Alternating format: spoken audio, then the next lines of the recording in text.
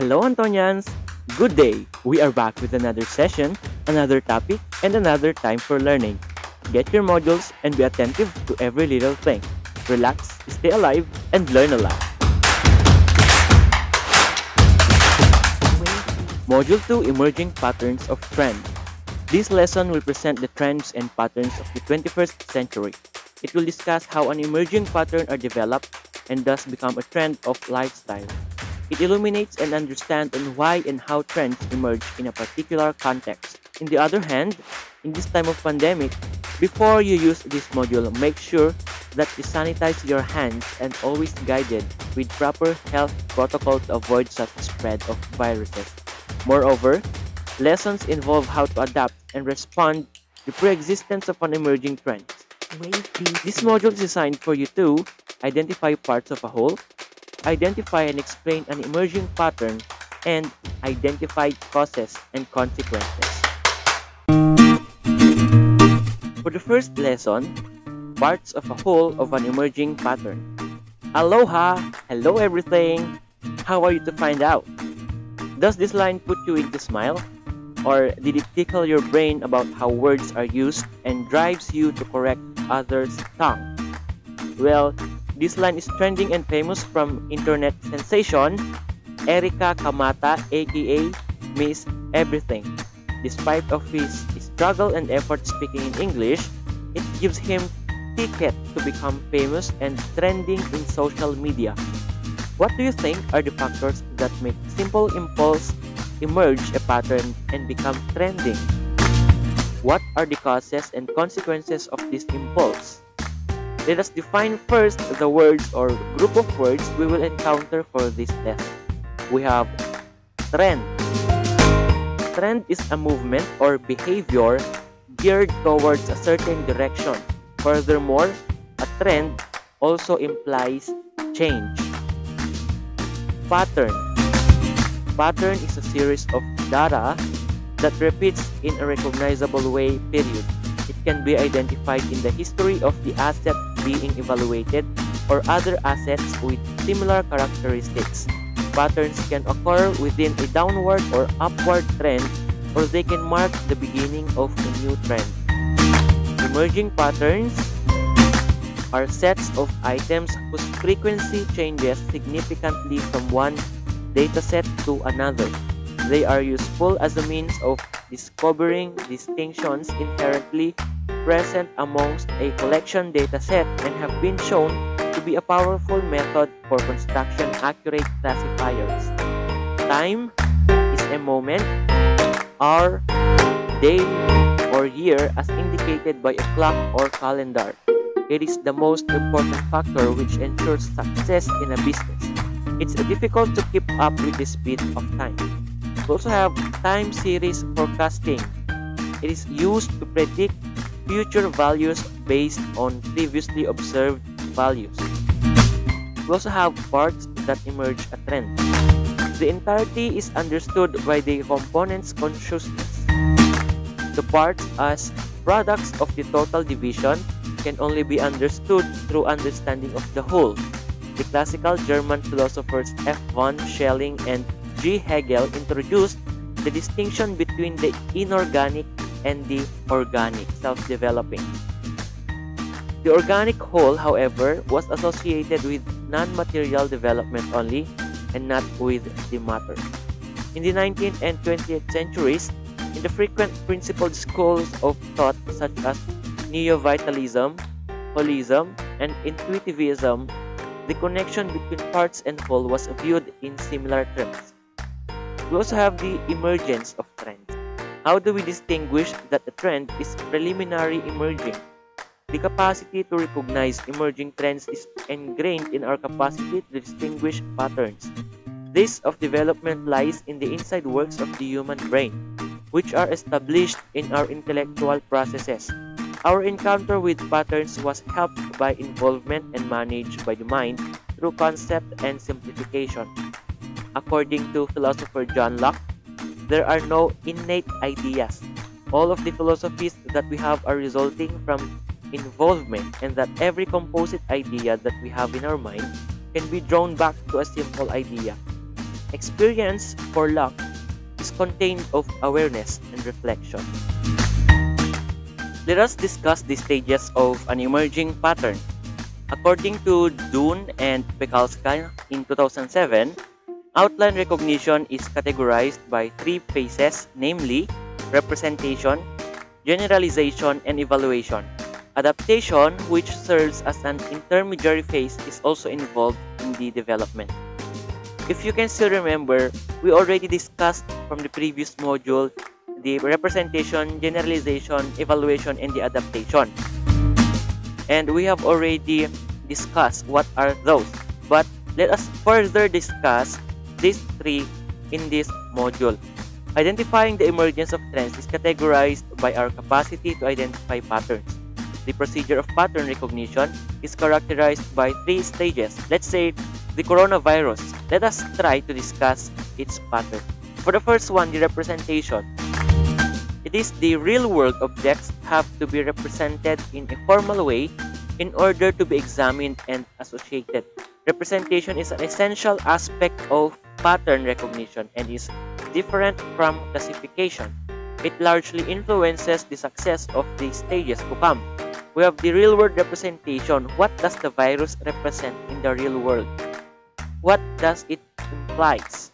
So, if you are going to take a look at the coronavirus, ano yung naidudulot nito sa totoong buhay? Ano yung naidudulot niya sa atin? Ano yung naibigay niya sa atin? Whether it is good or bad, there is something that is being represented by this virus. Isipin natin ng maayos ano yon. Ano yung naidulot ng coronavirus na yun sa atin? During the community lockdown, if you spend your time being locked down with your family and tried to build closer relationships with your family, there is this good effect of the coronavirus. This is the silver lining that Catriona Gray was trying to say, question and answer. Okay? The silver lining of the coronavirus is that the relationship among the family members became closer. Why? Because we were not allowed to go out from our homes. We were not allowed to go out to see our friends. We were not allowed to talk to other people because it is restricted that the IATF made develop for us to protect ourselves, for us to protect our family. And what happened was we stayed at home. We spent our time with our family. Next one is the generalization or inference. In this stage, we learn a concept from a training set, the set of known and appropriately represented examples, in such a way that prediction can be made in some unknown properties of new examples. The most common property is the class of pattern it belongs to, which is before mentioned classification task. Putting the end in mind. Ano yung end in mind na sinasabi natin? Before mo pagawin yung isang bagay, meron ka ng result. Meron ka ng naiisip kung anong mangyayari. Ina-anticipate mo, inuunahan mo. What do you think will happen to the virus? Will humanity suffer more?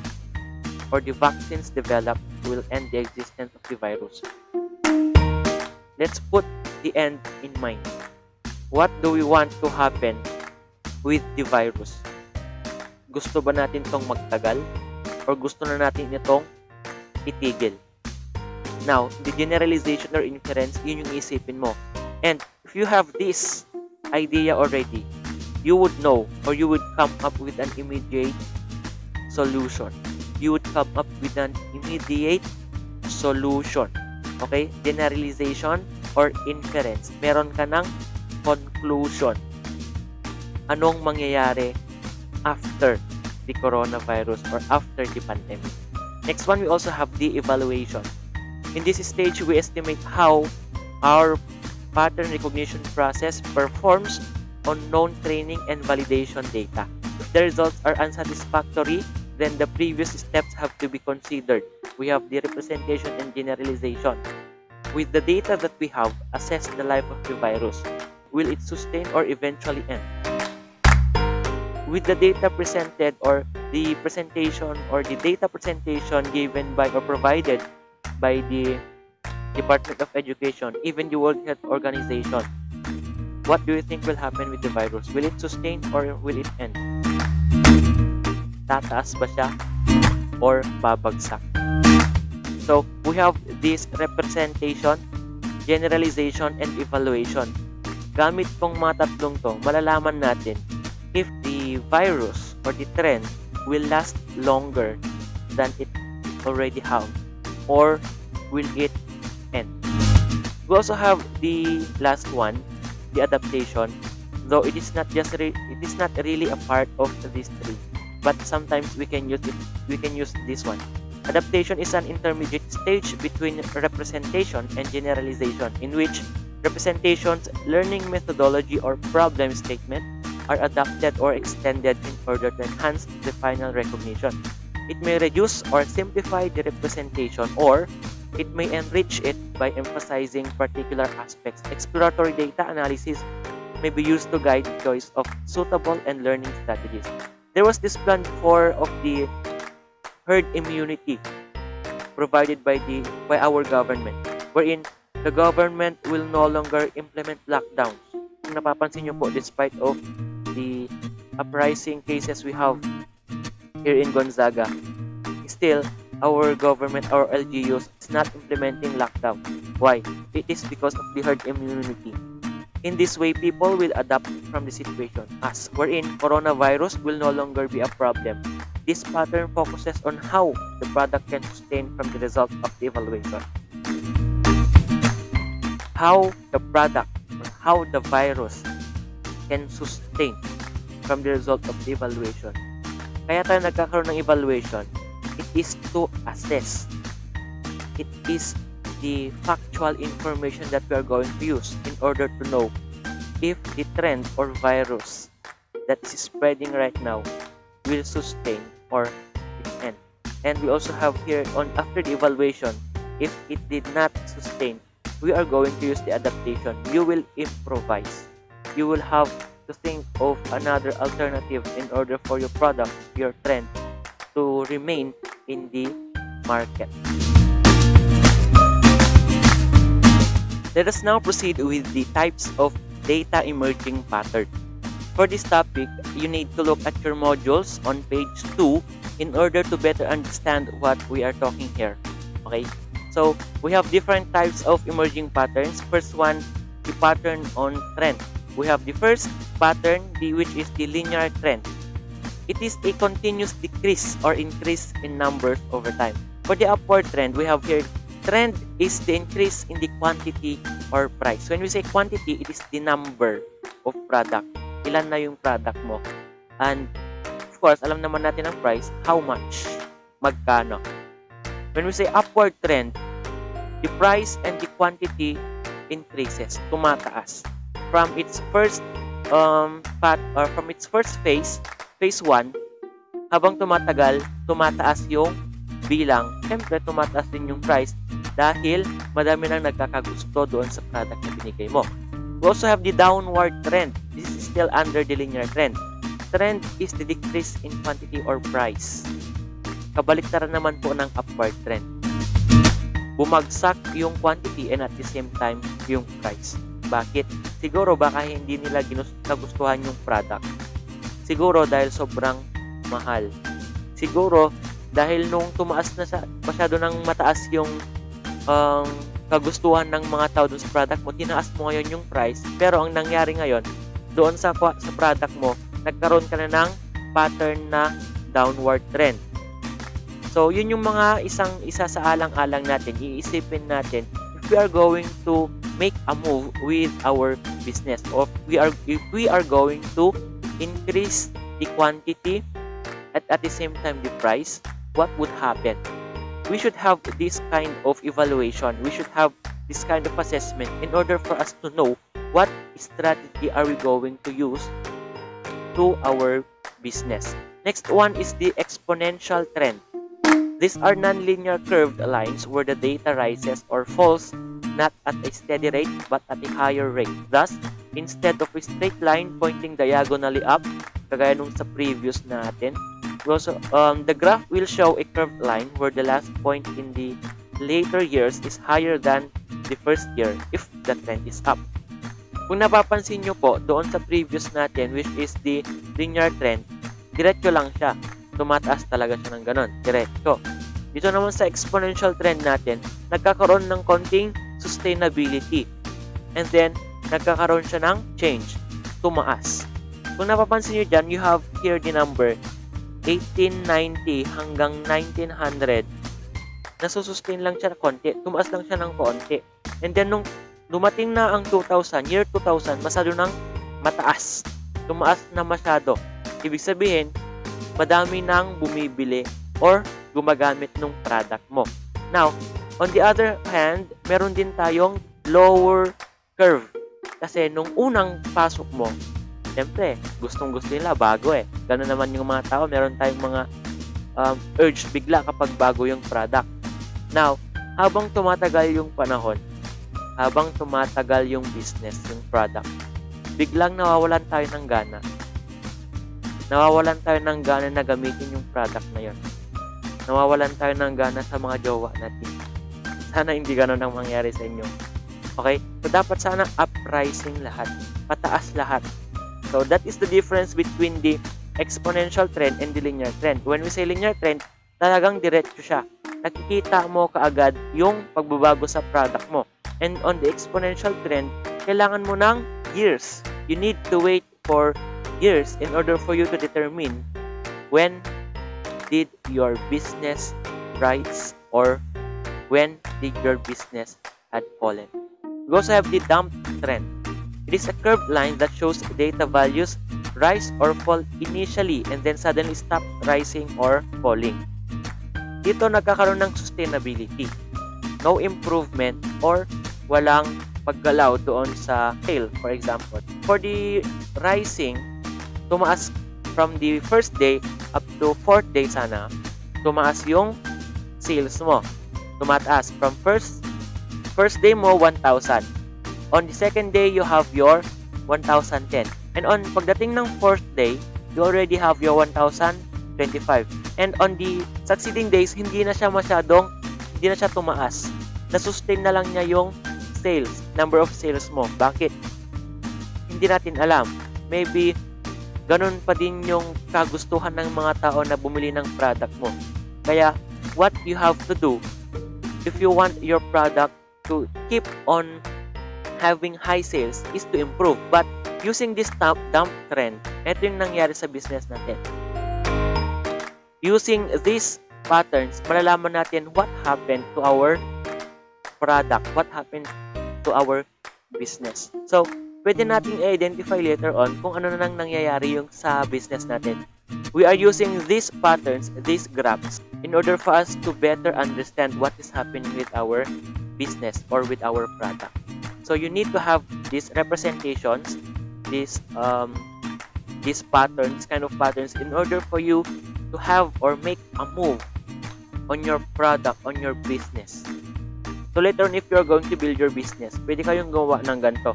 You have to make your product from day 1 or week 1 to the 4th week. And then later on, you will identify kumusta na ba yung sale ng business mo. Kumusta na ba yung takbo ng business mo. So kapag meron kang ganitong mga data, malalaman mo kung kumusta na, ano nang nangyayari sa business mo. We also have the seasonal. The seasonal pattern. It is when fluctuations repeat over fixed periods of time and are hence predictable and do not extend beyond a year. Kung alam natin yung sinasabi natin seasonal, ito yung mga nangyayari lang kapag merong event. Seasons. For example, we have the Christmas seasons. Ano yung mga benta during Christmas seasons? We have the Noche Buena. Noche Buena products are not highly expected or Noche Buena products are not highly consumed by the consumers during the month of February to, let's say, August. Kapag umabot na tayo ng September hanggang December, dun na. Parang nagpa-fluctuate na yung sale natin. Tumataas na siya. Kung napapansin nyo po dyan sa module natin, meron tayong dyan parang heartbeat or your, anong tawag na nga dyan? Yung rate natin, heart rate, ayan, ganyan. Pataas, pababa. It is because of the season. Okay? Nalalaman mo kung kailan ang mataas at mababa. It is because it is seasonal. Depende kung ano yung event. For example, mainit ang panahon. Magkakaroon ba ng mataas na sale ang mga masabaw, Yung Lomi, yung Mami, yung Mickey? I don't think so. So, we would have the downward pattern that happens. Now, if the weather is cold, tataas ngayon yung sale ng mga Lomi, Mickey, etc. etc. Bakit? Kasi yun yung kailangan. So, nakadepende sa kung ano yung kailangan ng tao. Dito natin makikita ang tinatawag nating seasonal pattern. We also have here the cyclical. It is when fluctuations do not repeat over fixed periods of time and are hence unpredictable and extend beyond a year. Kung doon sa seasonal natin, it is predictable, nalalaman natin kung ngayong araw mataas ang kita natin. Dito sa cyclical, hindi natin malalaman kung ano. In a recession, for example, when we say recession, ito yung biglang pagbagsak. Employment, production, and many other businesses and economic series are below the long-term trend lines. Conversely, in periods of rise, they are above their long-term trend lines. Pansinin nyo dyan sa graph natin, walang pattern na nakikita. Walang rise and fall na katulad doon sa seasonal na magkakapareho. Mas mataas nga lang yung sale ng iba, pero magkakapareho sila ng itsura. Magkapareho yung graph natin. Ito sa cyclical po, hindi. It varies from day to day. And you cannot predict what day will you have a high income or low income. So, alin ang mas maganda? Seasonal or cyclical? Which is risk-taking? Seasonal or cyclical? When we say risk-taking, you are ready for what would be the result, whether it is good or bad. So, I think, for me, I would choose the cyclical. Bakit po? Because I am a risk taker. So, if I am going to make my business and then I would have to use a graphic representation of my sales, I will be using this kind of pattern, this cyclical. Why? Kasi baka ma-stress lang ako kapag ginamit ko yung linear trend. Kasi baka bumagsak. So, kailangan kong maghintay. So, I need to be patient. And I need to keep on improving my business. So, I will use this cyclical. Okay po? Next one is the random or irregular or error. Fluctuations in time series that are short in duration, erratic in nature, and follow no regularity in the occurrence pattern. In prediction, the objective is to model all the components to some trend patterns to the point that the only component that remains unexplained is the random component. Dito sa random or irregular error, kagaya ng din ito ng cyclical. Bakit po? Kasi hindi natin to na pre-predict, hindi natin nalalaman kung ano yung magiging resulta. There is no specific pattern. Unlike doon sa mga nauna natin na pataas lang or pababa, upward or downward. We have the linear and the exponential or even the dump trend. Meron ka talagang nakikitang pattern doon, meron ka nakikitang line, straight line or not. Ito sa random or irregular, kagaya nung sa cyclical, walang ganong pattern na maayos. Hindi siya maayos tignan. Pero, nagkakaroon siya ng different types of data. Bakit po? Siyempre, nakadepende pa din doon sa kung ano yung resulta nung sales mo or doon sa data na nailalagay mo dyan. Okay? Anyway, you are not going to memorize all of this. These are just the basis on how are you going to identify or how are you going to determine if your business or your trend is increasing or not. Or you are going to use these patterns in order for you to know when and where are you going to innovate. When and where are you going to improve your product. So, these are your types of data emerging pattern. So, when we say data, these are your factual information. Hindi mo pwedeng basta-basta ibigay yung number. Dapat honest ka sa sarili mo para malaman mo kung kumusta na ba yung business mo. Hindi mo pwedeng dayain yung sale mo sa isang araw para lang magkaroon ka ng pataas na trend. Okay? Kailangan mong ilagay doon, or kailangan mong ilagay yung totoong amount or sale within that certain period para mas malaman mo ngayon kung ano na ang gagawin mo doon sa business mo. We are down to the last topic for this module, which is the causes and consequences of a trend in a specified discipline. But before we proceed with the topic, let us first define words. Of course, just like what we have discussed earlier. First one is the cause, a reason for doing or feeling something. Alam naman natin siguro ang cause. Next one is the consequence. Consequence is what happens as a result of the cause. Ito yung ginagawa natin doon sa pinapikot natin bote. We have the truth or consequence. Next one, technology, the use of science in industry, engineering, etc. For in our science subject, we have been discussing technology ever since. We also have the education, action or process of teaching someone, especially in a school, college, or university. Also, we have the social media, the form of electronic communication such as websites, through which users create online communities to share information, ideas, personal messages, and other content such as videos. In our community engagement, we have the social virtual space. This is our social media. We also have the fashion, a prevailing custom, usage, or style, and the medicine, the substance or preparation used in treating disease. Let us now proceed with the causes and consequences of trend. Causality is the connection of the phenomena in which one thing is the cause gives rise to or causes something else, the effect under certain circumstances. Its essence and importance lie in the generation and determination of one phenomenon. This is according to Alexander Spurkin. Meanwhile, regarding cause and effect, it appears that many of the things that we experience in the world are characterized by cause and effect. This is also crucial for us in identifying patterns. Interestingly, cause and effect can be useful in recognizing patterns. Cause and effect can be useful in recognizing patterns. Sabi ni Newton sa isang philosophy niya doon sa science, in every action, there is always an opposite and equal reaction. Hindi ko lang alam kung tama yun kasi hindi naman ako masyado sa science. Okay? So basta, sabi niya doon, in every action that you're going to do, there will always be a cause, a reason why did you do something, and there will always be this consequence, whether it is good or bad.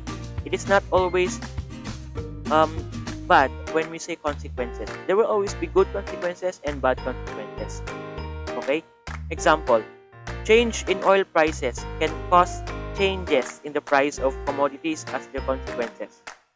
From this, we can say that the pattern or trend is high oil prices is equal to high prices of commodities, whereas low oil prices is equal to low prices of commodities.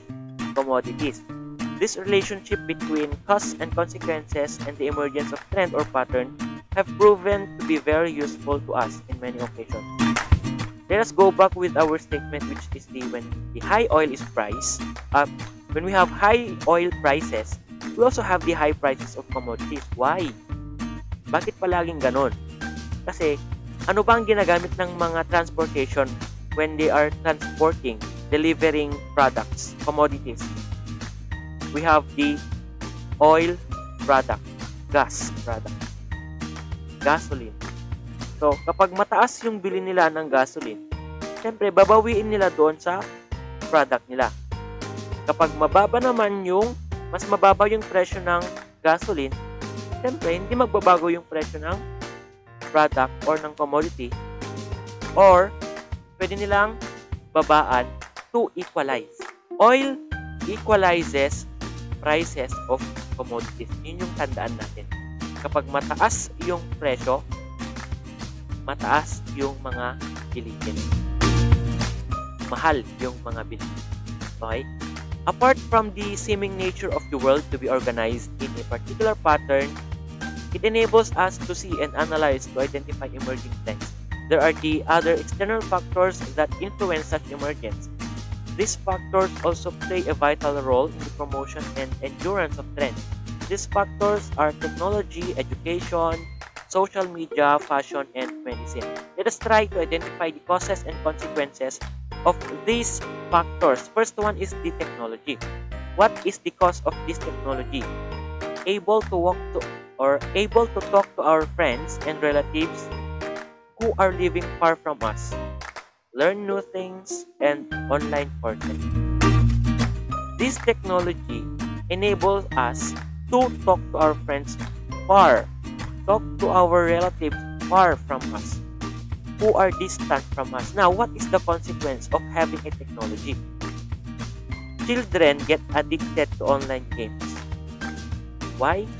This is because of the less time management. So if you know how are you going to manage your time, you would not be able to, or you will not get this kind of consequence wherein you would get addicted to online games such as Mobile Legends, not to promote the Call of Duty.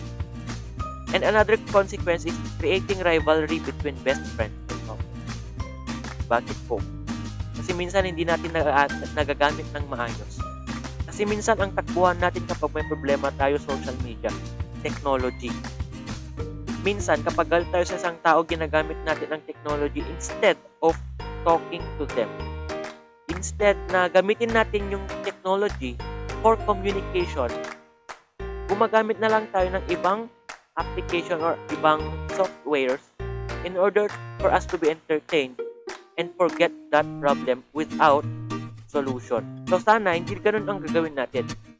When we are feeling something, whether it's good or bad to somebody, let us always talk to them and solve that problem.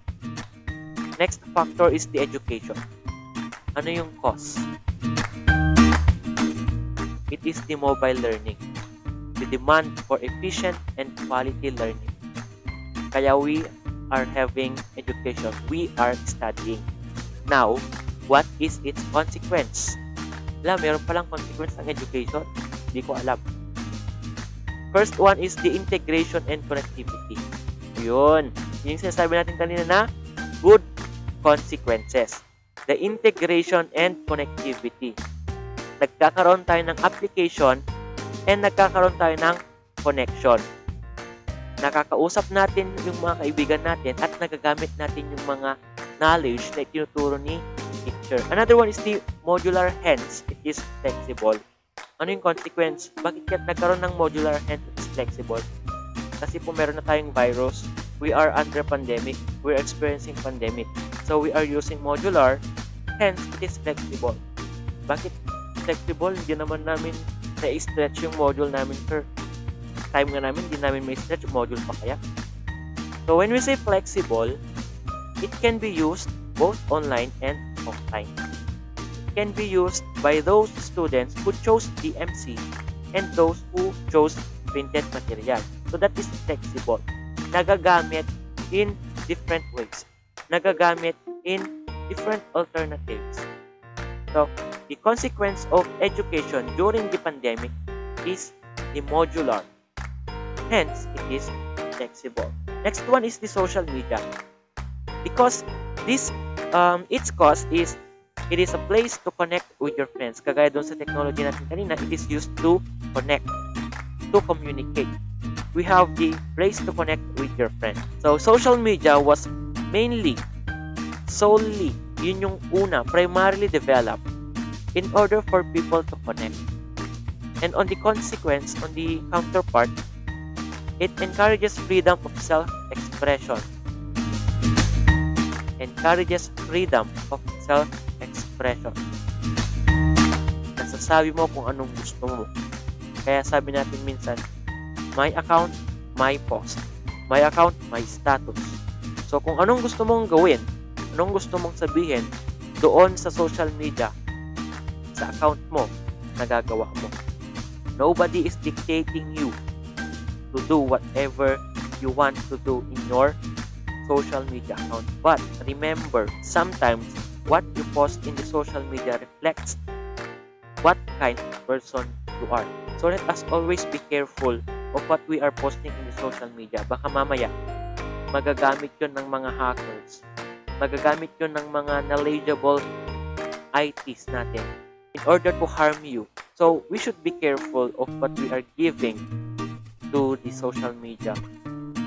Next consequence is the cyberbullying. Cyberbullying was developed when social media was developed. Bakit po? Kasi meron tayong mga gumagamit ng social media na abusado. Hindi nila alam ang limit nila. Hindi nila alam kung saan sila titigil. And it is there where cyberbullying exists. So, when we saw something or when we see something na nakaka-commit na ng cyberbullying, let us try to resolve the problem. Let us try to stop that action. Let us be responsible netizens. Okay? Next factor is the fashion. What is the cause of this factor? Fashion changes occur because of a mix of historical, psychological, and sociological reason. Nakadepende po doon sa history. Nakadepende po doon sa nararamdaman. Nakadepende po doon sa society. Depende sa kung ano ang meron kayo sa community ninyo, kung ano ang magiging fashion. Now we have the consequence. We have the fashionable discrimination. This is a bad consequence. Bakit po? From its word, discrimination. That word is negative. So, when we say fashionable discrimination, it refers to negative consequence. Bakit nagkakaroon ng fashionable discrimination? Kasi we have already our standard in our psychology. We have our standard in our history. Now, when we do not conform with what we have in our community, there goes the fashionable discrimination. Nagkakaroon tayo ng disregard. Kumbaga, nakita natin yung isang tao, iba yung suot niya. Bigla tayo na dismaya. And then, we are telling everything we want to that person. There goes fashionable discrimination. And we also have the negative self. Because of the fashionable discrimination, because of the historical, psychological reasons that you are developing the negative self-image. Next factor is the medicine. Its cause is the rise in number of people aged 65 and above that are quite literally clogging up hospitals. Because of the rise in number of people aged 65 which is clogging already the hospitals, pinupuno na. Masyado nang madami ang bilang ng mga matatandang tinatakbo palagi sa hospital. Kaya nagkaroon tayo ng medicine. Kaya nagkaroon tayo ng mga gamot. And its consequence is monitor heart rate, alleviate stress, increase office productivity. Nalalaman natin kung ano yung heart rate ng patient. Tinutulungan natin doon sa stress level niya. And ini-increase niya, tinataasan niya yung productivity ng isang office or ng hospital. Kapag healthy ka, siyempre mas mataas yung productivity mo. You are more productive if you are healthy. Mas maganda ang trabaho mo kapag malusog ka. You become more effective and productive when you are healthy. Our session ends here, and I hope you learned from our discussion. This is only a goodbye but not the end of our learning. Ete sapiente gratia.